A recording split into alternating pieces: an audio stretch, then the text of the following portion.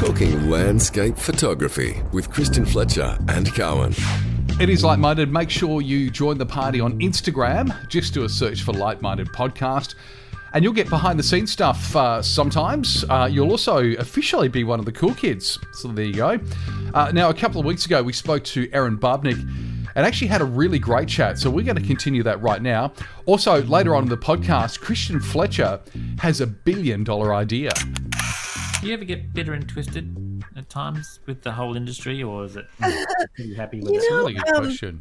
I'm actually pretty good at being immune to that, but occasionally something will rile me, and it's usually one of my kind of hobby horse topics is just creative freedom.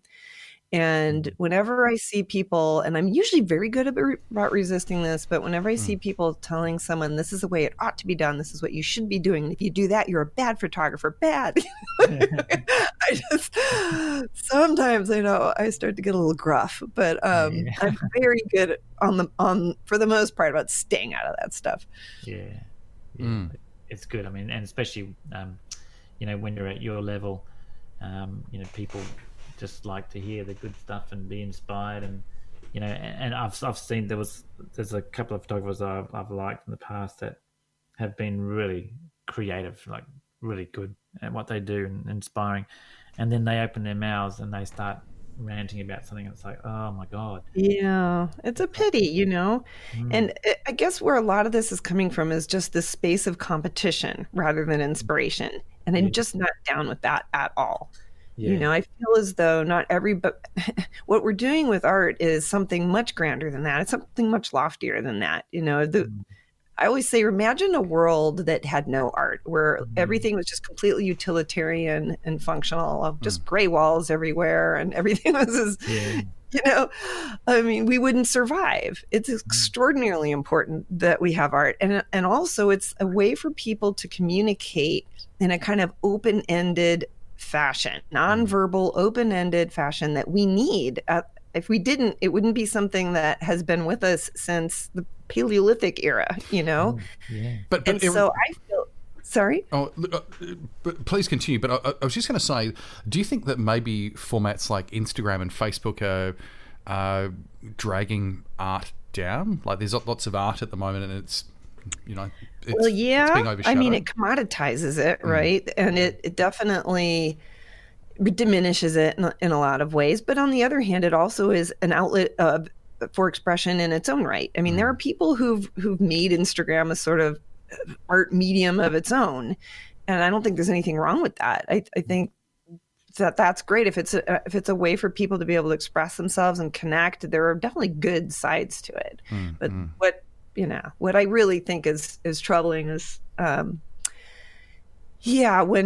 it becomes this notion that there's one right way to do it, and everything starts getting narrowed down and channeled to this kind of one strand of what is possible for photography. That's it can be so much more than that. Talking about the right way to do it, Fletch, you touched on this before, and I had a look at the image. Peter Eastway has posted something on Instagram. Check it out, and it's actually really, really good. He's I think his assistant must have actually shot that one, Fletch, but Faye Dengwei, I think his assistant's called. But he's used that white border, and I reckon that's great. That looks amazing. Yeah, you see a few people that put white borders on their pictures. I used to. Then someone told me not to, because then it's less likely that someone else will share it if it's got a white border on there. Yeah, but that's it will affect the way their feed looks. That's what Erin's saying. Is like people are telling you what you have to do. Yeah. Hey, I got another question. Do you think photography has to be? And I'm pretty sure you'll probably say it won't be, but I have this conversation with my wife a fair bit. We have lots of conversations as we're walking, and we generally end up in arguments about, oh no, this is just my opinion. No, you're deleting. Like she talks about art, but digital art as opposed to a painting on a wall. So someone's creating that look, but they're doing it digitally. Do you think that photography will ever go past a point where the print will be irrelevant, and we'll never use a print again? Do you think we'll get to a point with screen technology? That's a really, really good question. Will just be, Yeah, streamed no, I to a don't think screen? so. No. I think the art object will always be important. It'll become like it is now. It's increasingly rare, and so I think it'll become, probably more elite to have that at some point. Yeah. Okay. But do you think we'll just, but, I mean, I recently just I've now got a huge 44-inch wide format printer here, the Canon Pro 4100, because I want every single thing I ever produce to be large in front of me and hanging on a wall for a while before I call it done. Yeah. And I know I'm not alone in wanting the object to be part of the process. So I don't think it'll go away. Do you think that there's a market for digitally screened artwork? So like we have we used to own records, and then it was CDs, and then it was all Spotify and YouTube Music and Tidal and all that. Do you think that there is a market for a subscribing to a photographer's feed and then having that streamed to a screen, or is that kind of naff? That's an interesting question. Gosh, I never really thought about that. I mean, clearly there's a market for, education of that sort, streaming things to teach people how to be photographers themselves. But as far as it just sort of being able to look at the images, I mean, with music, the thing there is that you want to be able to have it on demand. So you can get it for free. You can be listening to the radio, or you can, in a lot of services, there are ways you can listen to internet radio and it didn't cost you anything. Yeah. But if you want it now, you want to listen to it now. Yeah. Maybe you could have the situation where your house just has huge screens and you're going to have, some of the best photography and best art in the world. Ooh, that's interesting. That's actually a really interesting idea. So yeah, I could totally see that actually. Yeah, that's, I think what I would, or I can see. I mean, because we've got 8K screens now, but they're talking that we'll eventually have higher resolution than that. Yeah. And big panels, obviously will come cheaper and all that. But if you had these instead of buying one art piece from someone, you buy the technology to display that on your wall. So you buy the screen, whatever. Yeah. And then hang on, should we stop talking? Is this too much of a good idea? Well, no, I've been thinking about it. Brilliant. I love it. It's I think the biggest, because I have people all the time come to the gallery and say, because we've got 4K TVs in the gallery and we'll stream photos to them, and people say, can I get that slideshow? Can I get that? Do you sell that slideshow? And I'm going, well, not really, no. And so I've often thought that, when the screen technology gets to that point where you can't distinguish it from a print, and it's framed, it's got a frame around it, whatever. I mean, I know Samsung do they already do one called a TV called The Frame, which I don't really like that much. But I'm just thinking, whether you then subscribe to this art, but I mean, there's a whole lot of things that have to happen before it becomes.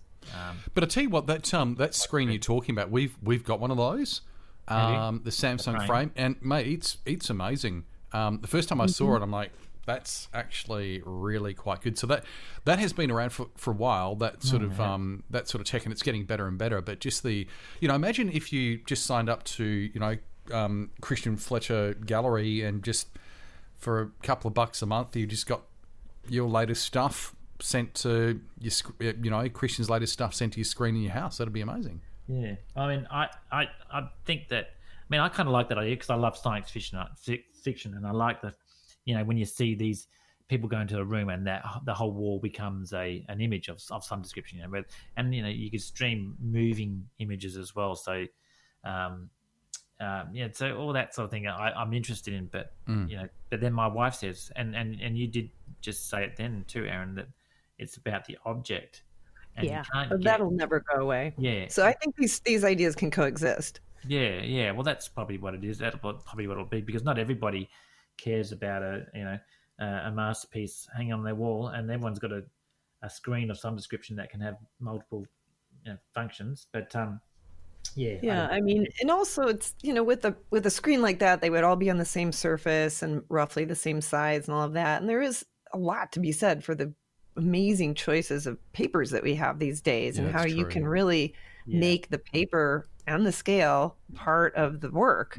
Yeah. So I don't see that changing. Yeah, and it is nice to have that object. I mean, far out. I mean, people like to say, hey, look, and in fact, I've got, I know 2 people down here that live down here that have got, one lady's got 2 original Andy Warhol paintings, and another person's got a Salvador Dali painting. And wow. These are just people in there, and when you look at that object, that the Salvador Dali was just a small sort of sketch, really, but it was a Salvador Dali original, and you look at that and you just go, oh my God, that's actually painted by him. He did that. There's a connection, right? Yeah. Whereas you would feel never closer get to that artist. Put it on a screen, a TV screen. Yeah, that would be quite awesome. Like actually looking at a real Andy Warhol print, and just going, that's actually Andy Warhol actually made that. Like it would just it was bizarre. It was because we dropped a picture off to a lady who bought a picture from us, and she loves art, and she's pretty flamboyant and very wealthy, and my son was there helping me deliver this picture, and she said, oh Shay, are you going to be a photographer like your dad? And he goes, no, I'm into drawing. I quite like drawing and stuff. And she goes, if you like the art, come up and have a look at it. Come up to my bedroom. I want to show you something. So he said, your eyes sort of light up, and he looks at me and I look at him. Up we go up to her bedroom, and there's these Andy Warhols. It's like, wow, bizarre. yeah. So that object is, that was kind of valuable. But again, if you had those pictures streamed on a TV, even if it, or a screen, even if it looked like it was in a frame and it wasn't moving, it wasn't a slideshow, it would still not be that original object. It's still not the artifact. Yeah, but you have that. But not everyone can afford that sort of stuff. So, like you said, two different markets. You'd have variety though, wouldn't you? Because with the artwork in your house, you just I don't know about you guys, but you kind of move it around every now and again just to freshen it up. Yeah. So with doing something like this, like you'd always, you'd subscribe to your favourite photographers or artists, and I could wake up with an Aaron Babnick on my. Oh, that'd be imagine every that. Morning, that'd be awesome. I personally would love to have something like that in my house, and be able to just have all my favorite photographers, because I've long wanted to collect prints, and I had a good start on that before they burned. But to have my favorite photographer's wall in my house someday, and I will still do that. But I love this idea. You could just call up whoever and live with them for a week. If this came to pass, which photographers would you have? Well, me personally, oh gosh, so many. All the people that that are writing for Element magazine, all of my friends in Photo Cascadia, and all everyone from Ansel Adams to Galen Rowell to the ones who the giants whose shoulders we stand on. I think it would be really cool to kind of cycle through everything from old to new. Yeah, that would be great. Yeah, I mean, it would be a pretty cool thing, but. There's so much that can be done with that sort of technology. Thank you, Aaron Babnick. We'll be back again next week, joined by Martine Perret. So that's going to be fantastic. And before I go, make sure you join our Instagram. Just do a search for Light Minded Podcast, and you'll instantly be one of the cool kids and be invited to the party. Also, if you're listening to us via Apple Podcasts, give us a rating and review, but not if it's a shit one though. We'll see you next week. Bye.